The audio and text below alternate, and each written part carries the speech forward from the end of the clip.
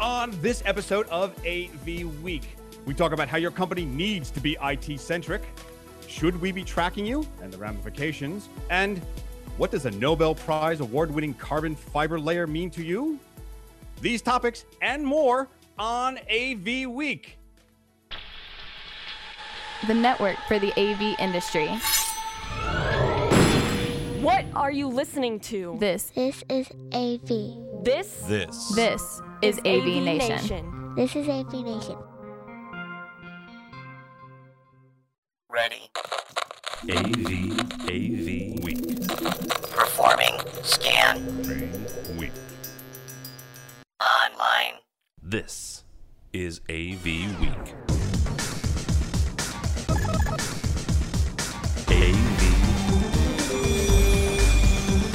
AV Week.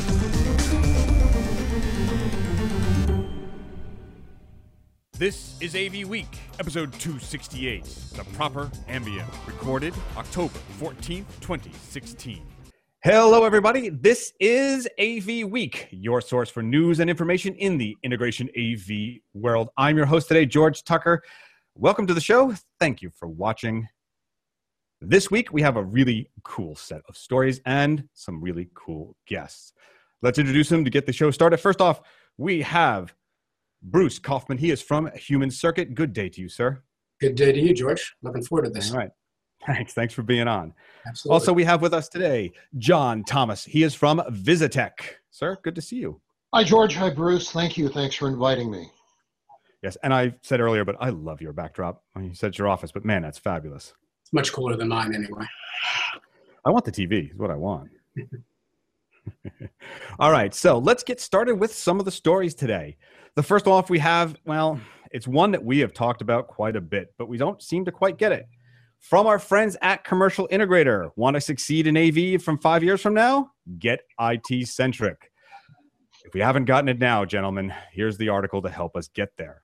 All right, so we have known for many, many, many years that IT is here, it's coming, but we don't seem to always be the industry that gets it. We still seem to be fighting for our own little space. John, I'm going to start with you on this one. IT-centric. Most of our industry is still not investing more in IT than they are in AV. How can we change that? Well, I think a lot of it has to do with the way that we recruit employees. We tend to have a way that we define ourselves.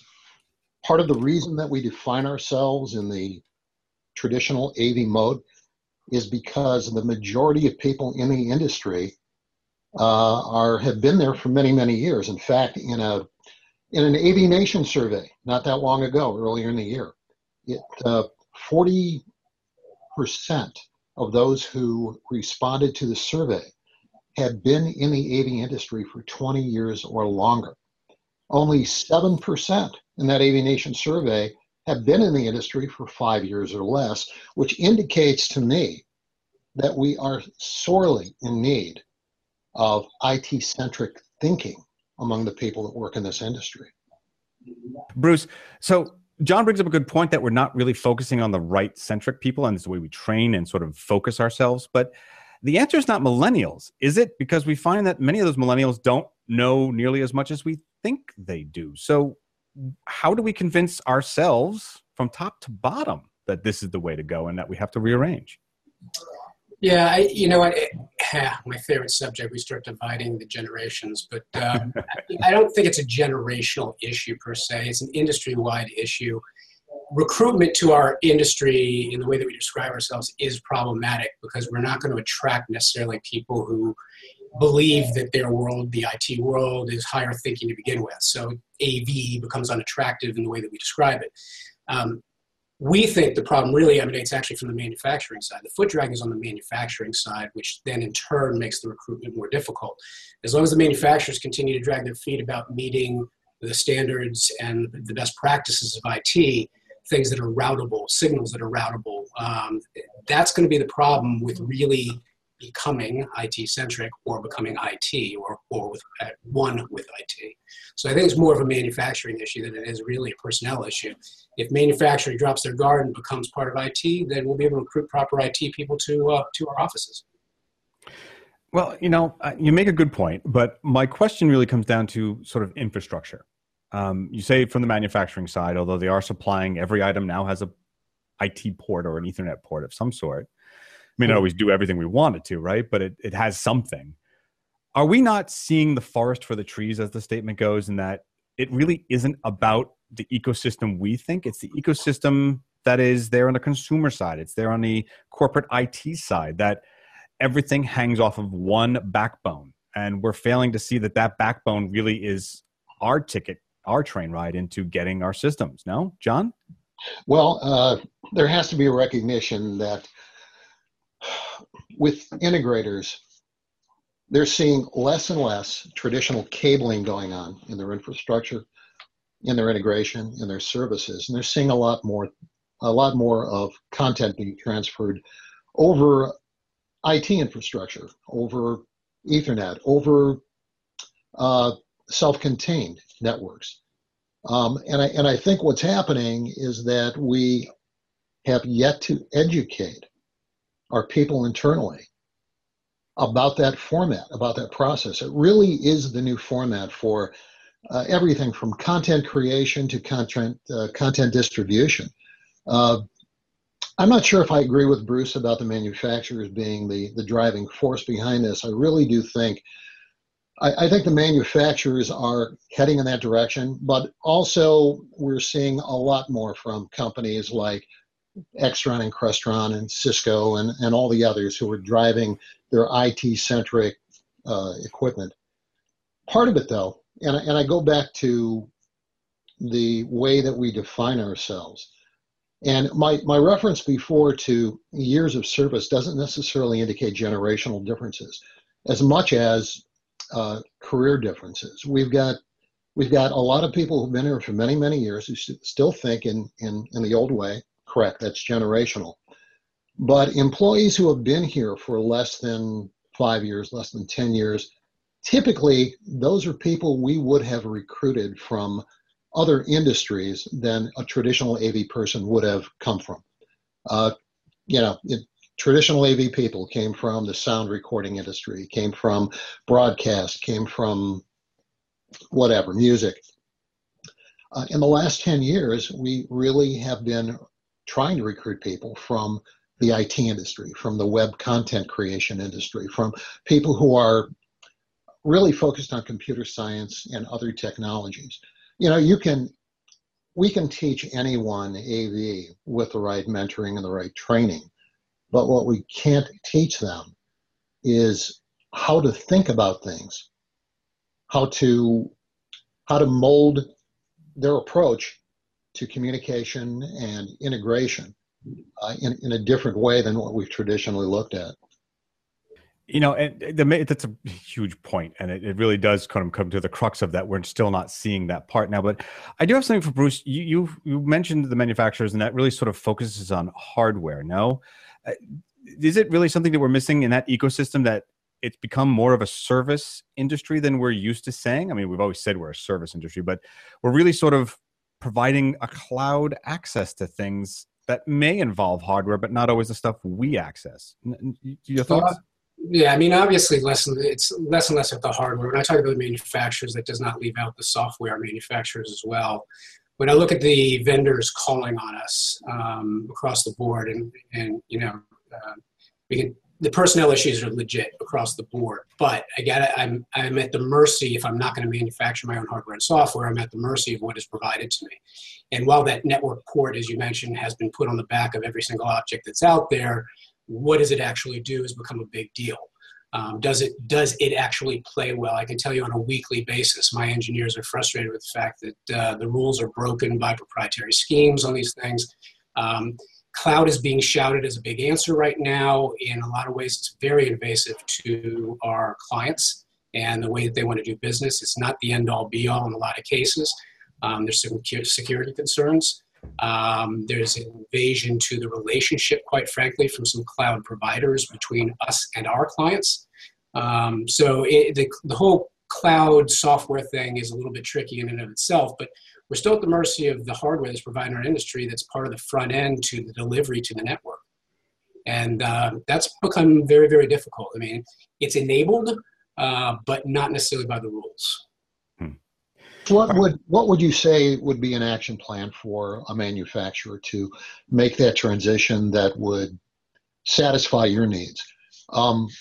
Give me an idea of what you think a manufacturer should begin doing, and what their timeline should be as far as integrating more network standards within their manufacturing, within their software, within their approach to our business.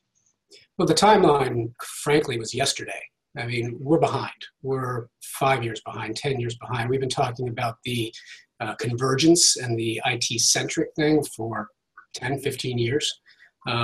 We've made the suggestions to manufacturers over the years. They're, if they play on the network, they're not necessarily up to the latest speeds and the bandwidth requirements that are there.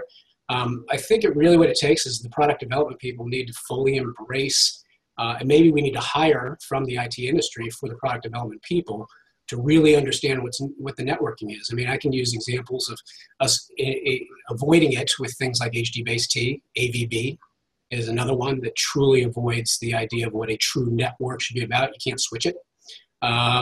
We need to drop the proprietary nature of the way we approach things, trying to lock in business. I think it's a mindset more than it is a know-how. I know these product development people are very, very smart individuals. They've come up with some great product. But I think it's really paying attention that if there was a battle, and I don't like to think of it that way, if there was a battle between industries, it's over.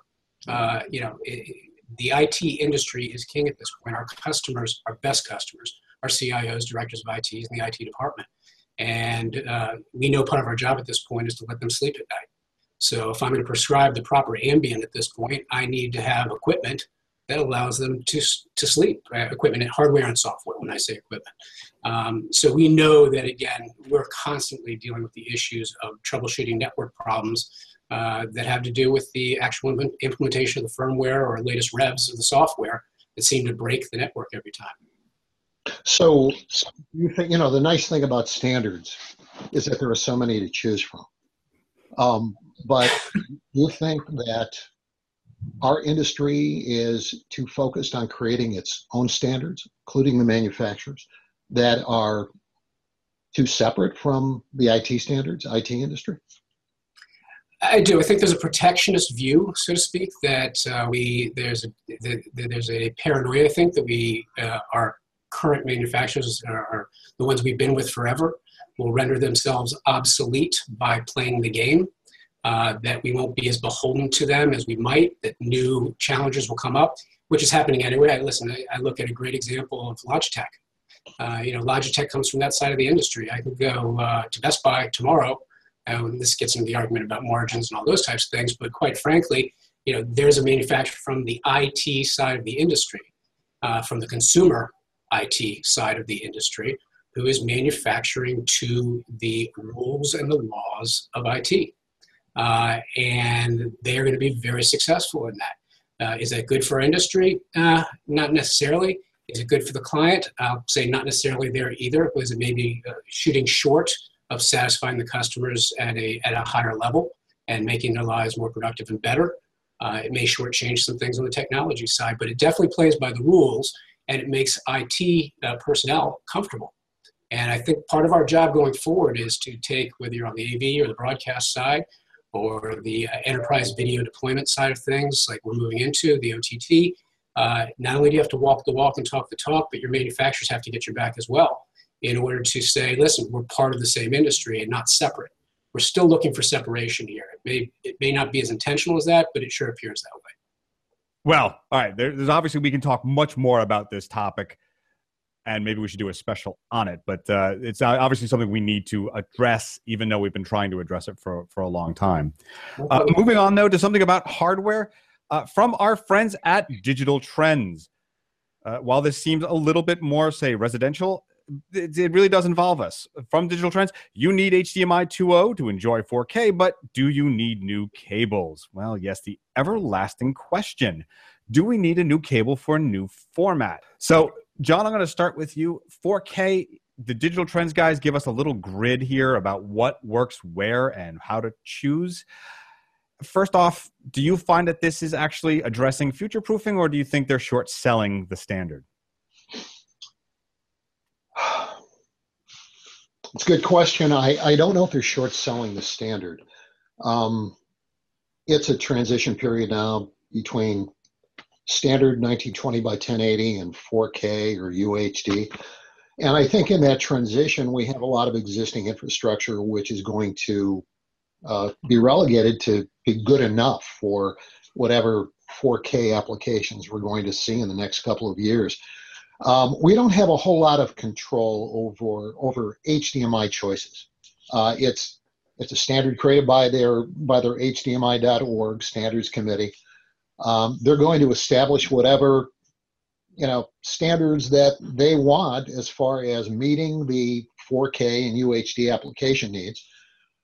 There's a huge difference between HDMI as we know it now than we did 4 years ago, 5 years ago.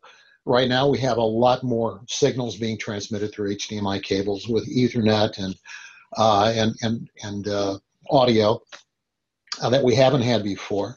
DisplayPort has yet to catch up. DisplayPort still does not have an Ethernet channel. It does not have an audio channel for the applications that HDMI 4K has established. I think if I were an integrator today, if I were specifying a new system, absolutely I would use cables that met every bit of the 4K specification. I have no control over what that customer is going to do in 6 months. When that cable gets pulled out, they take it home or they bring another one in because they had it in their drawer in their family room and plugged it in, and then their performance is reduced. But I do think we have to be very careful with new installations to make certain that everything we specify is going to meet all of the standards established by the application.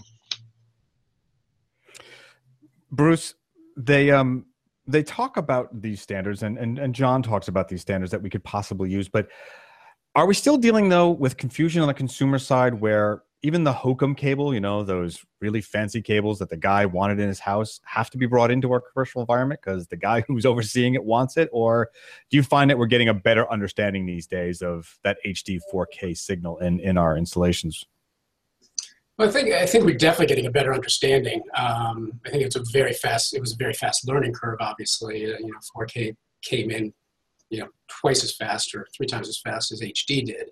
So I think the education is very quick, and I think we've been, as an industry, been pretty good to catch up. We've got to still pay attention to the devices themselves, the cards, the interconnects. I want to say cabling is the least concern. I think there's some confusion by the manufacturing industry on HDMI. Obviously not an integrator's friend.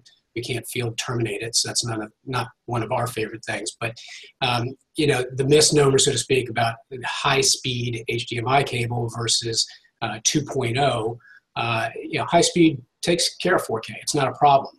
It may not be as forward-thinking for what's coming next, but we all know the high-speed HDMI label will work for 4K. Is 2.0 better? Well, only because it has additional overhead and may take advantage of additional features that may be coming quicker than we like.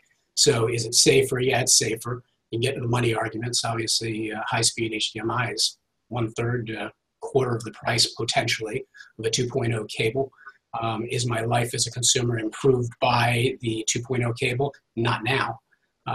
But there's a little bit, I don't like using the term because there's no such thing as future-proofing, but obviously if I buy the next TV, in theory, my 2.0 cable was probably better set for it. But I don't think it's as much a major concern as making sure the pieces and parts that lead up to my display are compatible and have the proper standards with them also. Bruce, how important do you think it is to have Ethernet in DisplayPort, to have that return audio channel in DisplayPort similar to the HDMI 2.0 standards? Again, I think it gets down to what the application is and what you're doing. I think as much as you can have that availability makes life ultimately easier and more flexible for the customer. Features that they may not be taking advantage right away. If they want to make a quick switch, they want to enhance what they're doing. I think to have the full availability of tools is always a great idea. Again, I would hope in a discussion of a bigger system, the difference between a $40 cable and a $20 cable is not a subject that's at the table, but it's going to cost me $20 difference. So, erring on the side of caution, using the 2.0 cable is a good idea because you have those additional feature sets, the additional bandwidth and performance and those types of things. But it can be easily overplayed as well. And so you just got to be careful about the conversation. All right. So, let me ask you this question actually, though, then. How much weight do you put on the little premium certification labels that the HDMI.org or the HDMI forum tries to put out? Is that a selling point? Does it matter? Or are you finding that the cables you get in general are fine? John, I'll give you a quick moment with that one. Depends on the manufacturer. It's hard to tell where some of these cables come from. I think having that designation is probably going to give you some reassurance. I think it's probably equivalent to any other label that says this is bona fide, this is certified, it's good for you. It's good for what you want. And Bruce, do you find that that's a selling point? Do you find that that this helps with the sale for the client, or does it really not matter and you're just going to do it for you because you do it? Well, it's not even a conversation that we have with the clients. And we have a published book at our place for the standards that we use. And we are very selective, and some would call it snobby, about the manufacturers we use for our cabling. And we always do very thorough testing when something new comes out, much like these HDMI cables, a great example. We went through several manufacturers, not so much about what the label said, the certification, did we plug it in and did it work, and all the technical issues that are associated with it. If you stick to the high quality manufacturers, the ones that you know always adhere to the standards, you don't have a problem. And again, that's passed through invisibly to the client. I can't remember the last client we had a discussion about the actual cabling per se. Well, another topic that we don't have a conversation with our clients with, but we may have to very shortly, from our friends at Advertising Age. Yes, I know. Why am I sharing something from Advertising Age? Well, location tracking and the trouble with opting in. Here's why I bring this up. We are doing, especially on the commercial side, more and more, well, you know what, even on the residential side, more and more systems that are learnable, that learn what we do, that are keeping track of where we are and how close we are. Say a key lock system or something of that nature. This article in Advertising Age talks about the fact that sometimes when you opt into an app, you are also giving your information to third, fourth, and maybe even fifth level parties. And did you know you were opting in to them? So I'm going to pose the question here with our new ability to do cloud services and to oversee what's going on with, say, their Wi-Fi and their lighting and other such things. I'm going to start with you, Bruce.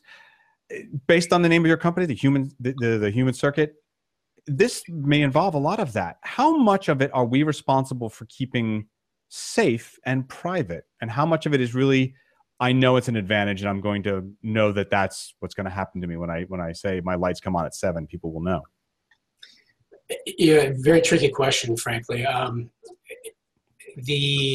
Specifically the location piece is an interesting one because, as a nation, we got outraged with the NSA invading our privacy and picking off our emails and everything else. But we're very quick to your point a moment ago about clicking on the app that says, hey, we're going to use your location. You go, okay, partly because you feel you're obligated to do so because they won't let you use it if you don't.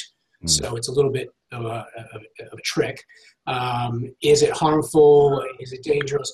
I think when we start to put together our own, softwares and those types of things that we deliver, our customization, I think we have to be very, very careful of who the customer is, where their placement is, what industry they're in, and, be sensitive to protecting that client and their information. I mentioned the cloud before. We felt the cloud from some of the manufacturers that are out there is invasive specifically in mining that type of information for their own and maybe third-party use. And that's why we have not been as quick to adopt cloud strategies for some of our customers. It's not appropriate. And again, we don't feel that sharing of that information provides an upside for the client itself. And that's what we're focused on. So yeah, we're paying attention to it. Obviously, we're not an app developer, and that's where most of this is coming from. We don't deploy a lot of that type of app, but the things that we are deploying, we're very, very cautious on the security side about third-party sharing of information. And our recommendation, our clients, is going to be if there's an upside or benefit for them because of what you mentioned, George, in terms of maybe AI, the AI side of things, as we move more and more into that, the learning of systems and the use of the systems can provide an end user advantage. But again, I think it's a very, very slippery slope. John, Bruce brings up the fact that they're trying to be very careful, and they are tiptoeing into this level of the cloud service and being responsible for access to data. But do we know if the manufacturers are? I mean, they seem like very, innocuous apps. Open your door, learn your lighting, be able to access your house from remotely to see what's going on. But as integrators, are we taking the responsibility to make sure that we understand what the complications, maybe even the legalities are, so that both we and our clients are protected? I still don't see a clear, a clear platform in our industry for that. I don't think integrators think about it, to be honest with you. I mean, with the exception of Bruce's company and probably a few others, which, Bruce's company sounds like it pays a lot more attention to those details than most integrators do. I think most integrators are really just more interested in getting in and getting out, getting the job done correctly so that everything works to the expectations of the customer. I don't think their mindset is really about those types of issues. I do know that in commercial applications, commercial integration, customers are extraordinarily careful about their privacy and about making certain that all their communications are secure. I think that we would be at risk professionally if we integrated an application or some software that inadvertently scraped information from the customer as far as use or location without their permission. Now, most video conferencing and management applications, software, will give you the opportunity to get as much data and mine all that data as possible about the use of systems and so on. But the use of systems within a corporation is information that corporation requires. It's also information that corporation or enterprise deserves to get. And they are essentially immune from any liability for anything that occurs within their companies. We're talking about a different thing when we're talking about private activities or private homes, private residences. I can't really address that other than to know what I do myself, and I'm extraordinarily careful about the kind of information that I share online or that I share with an app. Typically, I lie, and my birthday is a lot different than it always is, and my location is somewhere else because it's not really cogent to what that app is doing for me. So, John, you're saying you're 21 in Aries and like long walks on the beach. Is that how most of them appear? Oh, no, I don't tell them the truth. Nice. Okay, well, let's get to one last story here that is a bit far out, but when I host, of course, there's a couple of far out stories because I like to follow the EE Times people and all that. But from our friends this time at Engadget, graphene-fed silkworms spin super threads. Yes, I did that 5 times fast. All right, why did I choose this story? Well, this story is chosen because graphene is carbon atoms. They're very thin carbon atoms. And for those of us who don't think that anybody that wins the Nobel Prize has any effect on our industry, well, guess what? They probably do. The thing about these graphene tubes, they fed them, rolled them up, of course, and fed them to these silkworms. And then the silk that came out of them was not only stronger, but it conducts electricity. My question to you guys is, can you see a future use for this in our industry using, say, silk? What is it going to replace? Bruce, I'll start with you. Well, this is why we have a million silkworms in our back room here. We've changed our integration space now, and we have a silkworm farm. We're way ahead of the curve on this one. Now, graphene itself is a fascinating topic purely because of the subjects we've discussed for 20 years now. I remember having this conversation going back with people at Sony about e-paper. Obviously, graphene itself is an interesting substance that could have a lot of benefits for extremely flexible and very durable, surfaces for display, touchscreen, that type of thing. Whether silkworms actually feed into it or not, interesting. I think it's probably going to help me more with my shirt than it is with my display. But graphene itself, I think, is really fascinating. The problem with regulating the power that goes through it is really where they're at this point. That's the problem that scientists are having with it. But the potential, again, for me to coat an entire room in a graphene-related substance so that every surface in there is actually a display has some really cool applications, both in meeting collaboration, but also medical space. I mean, instead we go from talking about heads-up displays to what I would almost call head-down display. It could be literally on the sheet that you're operating beneath, with display inches from where you're doing your work. So there's some really fascinating things. And graphene is a really interesting substance. Yeah, I've been one to be very eager to see embeddables over wearables, sort of the cybernetic stuff. That seems to me with this graphene stuff to be one of the steps forward, that it can become a second skin. We've all seen that little Kickstarter ad that claimed to show a wrist activated projector that showed very high quality video on your wrist, even in the tub and stuff like that. While that doesn't seem to be very real, this could have potential. So John, I put it to you, do we think in maybe 10, 15 years, a graphene-like product could replace a considerable amount of the hardware we're mounting now? So the days of our flat panel mounts are going to be way over even more? Well, I don't know. I don't think so. I mean, graphene, I think graphene's promise has more to do with transmission and optical transmission than it does material manufacturing. Graphene is a nano substance. It's extraordinarily minute. It's what nanotubes are made of, and they're smaller than human hairs. I think that graphene's strength is really in optical transmission, and what much of the research has been on using graphene in circuits to transmit wavelengths, over optical fibers.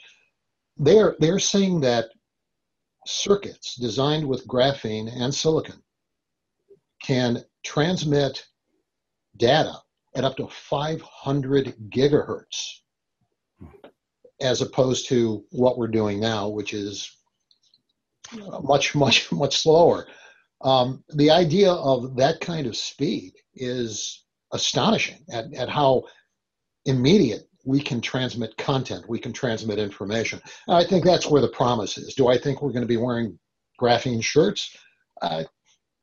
Probably not. I mean, it'd probably be pretty expensive. Do I think that there will be graphene surfaces for touch panels? Possibly, yeah, because of the ability to transmit optical information. Do I think that a flat panel TV will be made of graphene? No, if I had to predict, I'd say no, but what do I know? All right. Well, of course, crash my hopes. I was really hoping because, I'd love to just, you've seen the things of the LED panels or whatever, the ones from, I think it was a Toshiba or Samsung, one of the two that you could put them right up against the wall, like a magnetic flat sort of rollable poster. I was just hoping that further. Yeah, LG. Yeah. Oh, it's LG. Right. I was hoping. So, I'm still got hope for the second skin for the embeddables kind of thing. Just weave it on me and I'm happy. The other thing, George, is power ramifications. The further improvement in batteries, which is obviously what's enabled us to do a lot of things we're doing right now. So that's another area. Yeah, absolutely. The lower power required, the better off we are. Absolutely. All right. Well, we have done another 30 minutes of AV Week. I want to thank all of you for watching, but it's not often that we get to announce something new here, a new show here, a new guest there, and these are great things. But AV Week or AV Nation has actually entered into the awards arena. Yes, we have. So AV Nation is announcing its first annual AV Nation Awards. You can come to our site, awards-2016.avnation.tv, and you can choose whom you want to nominate. There is no pull-down menu here. There is no suggestion. There is simply wanting to know who you would like to vote for.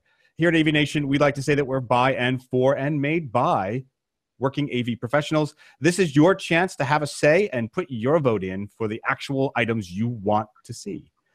Go there again. It's awards-2016.avnation.tv. We'll put it up on the links.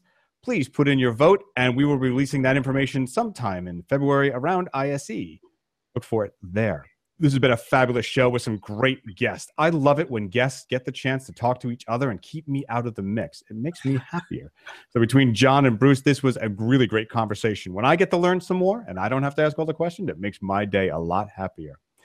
So to thank those guys in person, first I'm going to go with Bruce Kaufman from Human Circuit. Bruce, where can they find more about you and the company?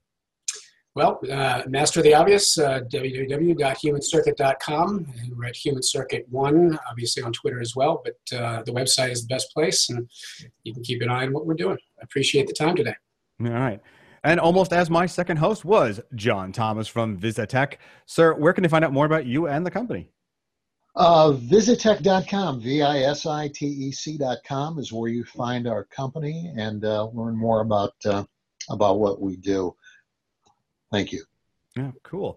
All right. Well, for everyone here at AV Nation, AV Week, and for my guest, I want to thank you for watching. And remember that AV Nation is supported by our underwriters. They help us keep the lights on, get to shows, and, well, give us the time to do this. So please go to our underwriter page, see who they are, and if you get a chance, thank them for doing so. I'm sure they'd love to hear from you.